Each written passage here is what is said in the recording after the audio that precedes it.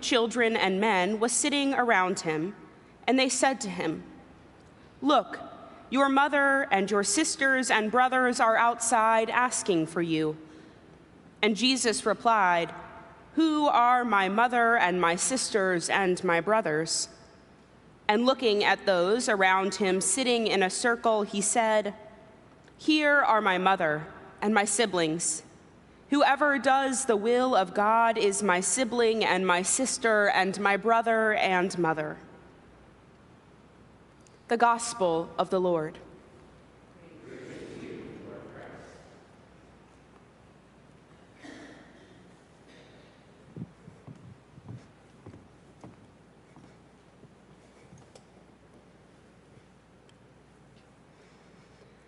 Through the written word and the spoken word, God, help us to hear your living word, our Savior, Jesus Christ.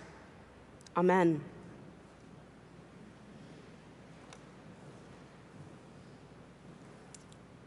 Say hey to all my friends. That's basically what Paul is saying in the portion of his letter to the Romans that we hear today. Paul has offered stories, teachings, he's given communal advice to the Romans, and he concludes his writing with this list of friends and co-workers in ministry. Paul names about 30 co-workers. The Jesus movement is full of active members.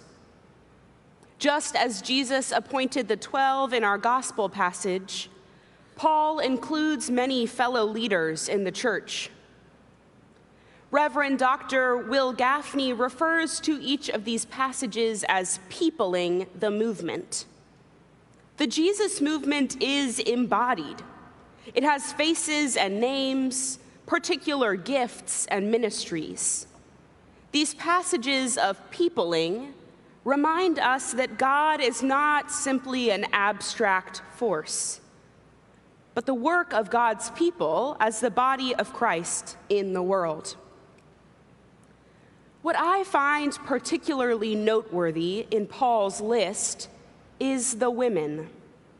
That's right, this is the same Paul who at other times said women should keep quiet and has been quoted as condemning queer relationships. But that's why Scripture requires context. It can't be read as singular verses devoid of the full story and history. Paul names women as co-workers in the movement. Phoebe, a deacon and a benefactor of the church. Prisca, who with her husband risked her life for Paul. Mary, who has been working among the Roman community. Junia, Paul's kin and fellow prisoner, a prominent apostle whose faith in Jesus preceded that of Paul's. Tryphena and Tryphosa and Persis, who toil in Christ, plus those sisters and mothers who are not named. Women were active in the early church. Women who in later generations were told that there was no ministerial role for them. That same half of the population that has been put down, stripped of autonomy, and silenced by the church for much of her history. Maybe you have felt a stirring in your heart and then been told that you are not allowed to serve in that particular way. This can happen to any of us regardless of our gender. And that soul-crushing no to a call that you are hearing from God can deny your humanity. It can deny your God-created nature and the voice of God that you are hearing out in the wilderness. So here's a truth that I want to make sure we all hear clearly. It's demonstrated in Paul's letter to the Romans, and it is a deep truth of God's kingdom. For as long as there has been ministry to do, there have been women in ministry. For as long as there has been ministry to do, there have been gay people in ministry. There have been transgender and non-binary people in ministry, even before we had those words for identities. As long as there has been ministry to do, there have been disabled people in ministry. There have been people who are marginalized by society in ministry. For as long as there has been ministry to do, which is, by the way, forever, the people we often devalue or exclude have been in ministry. I'll focus on the ministry of women. The ministry of women is not new. It's not new.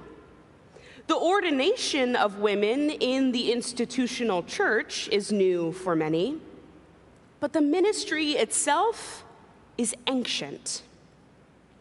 Our institutions can chip away at what God has called good. And then those same institutions can angst over restoring power and authority to those who once had it. Our struggle to align ourselves with what God is already doing can make us say some pretty nasty and regrettable things. In 1974, 11 prophetic women, known as the Philadelphia 11, stepped into their God-given calls as priests, and they were ordained by retired bishops prior to the Episcopal Church allowing for women's ordination. In response, one man said, "The 11 little priestesses in a row, I'd be delighted if they would go away."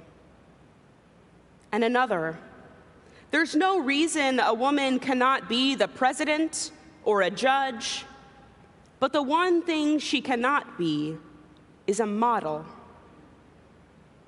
Still today, plenty would call women priests like myself Jezebels.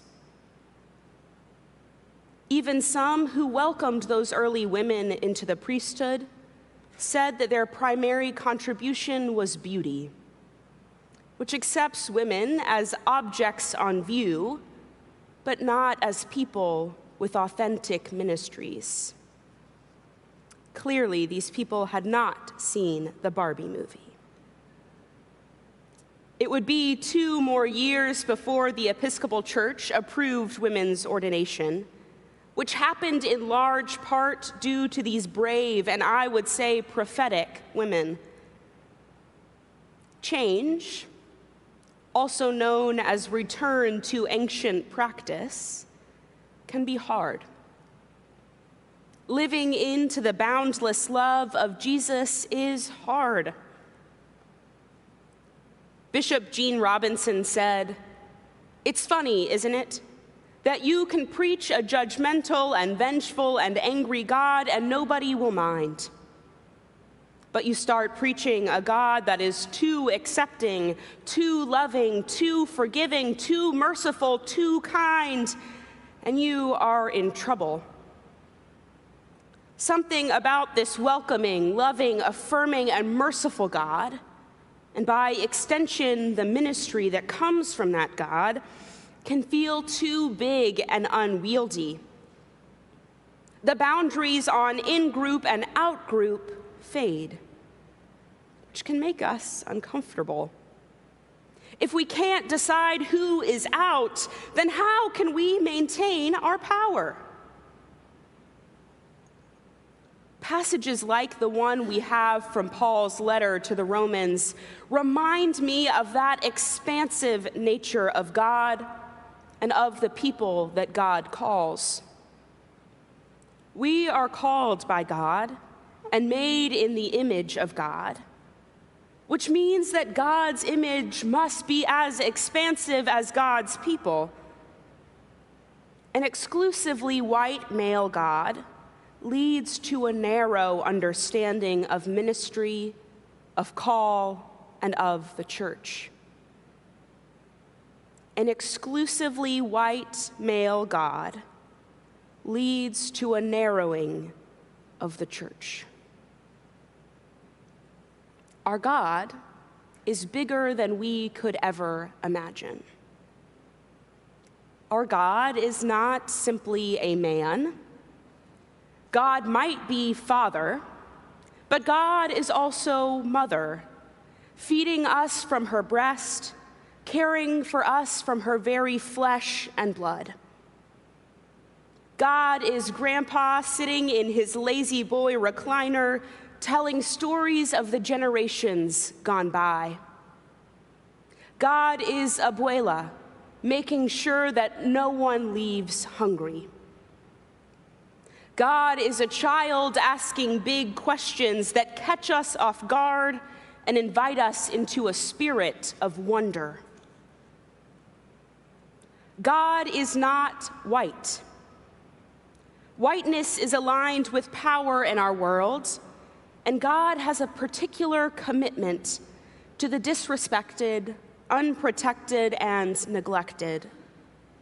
So God is the black boy killed in the street. God is the brown immigrant seeking a path to safety. God is not an old white man with a long white beard. God is not white, nor is God a man. And when God did live in a human male body, he was killed by the state at 33 years old. He didn't have time to grow a long white beard. So perhaps God is a black woman. In her book bearing that title, Dr. Christina Cleveland names, if God is a black woman, then God is a black trans woman, obviously. End quote.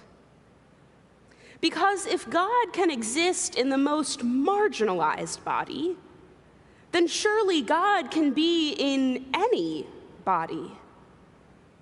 If God can be black, then God can be explored in all races and all cultures. If God can be a woman, then God can be explored and understood in all genders. If God can be transgender, then God can be explored in ever-expanding bodies, in a growing list of lived realities, in all genders and all sexual identities.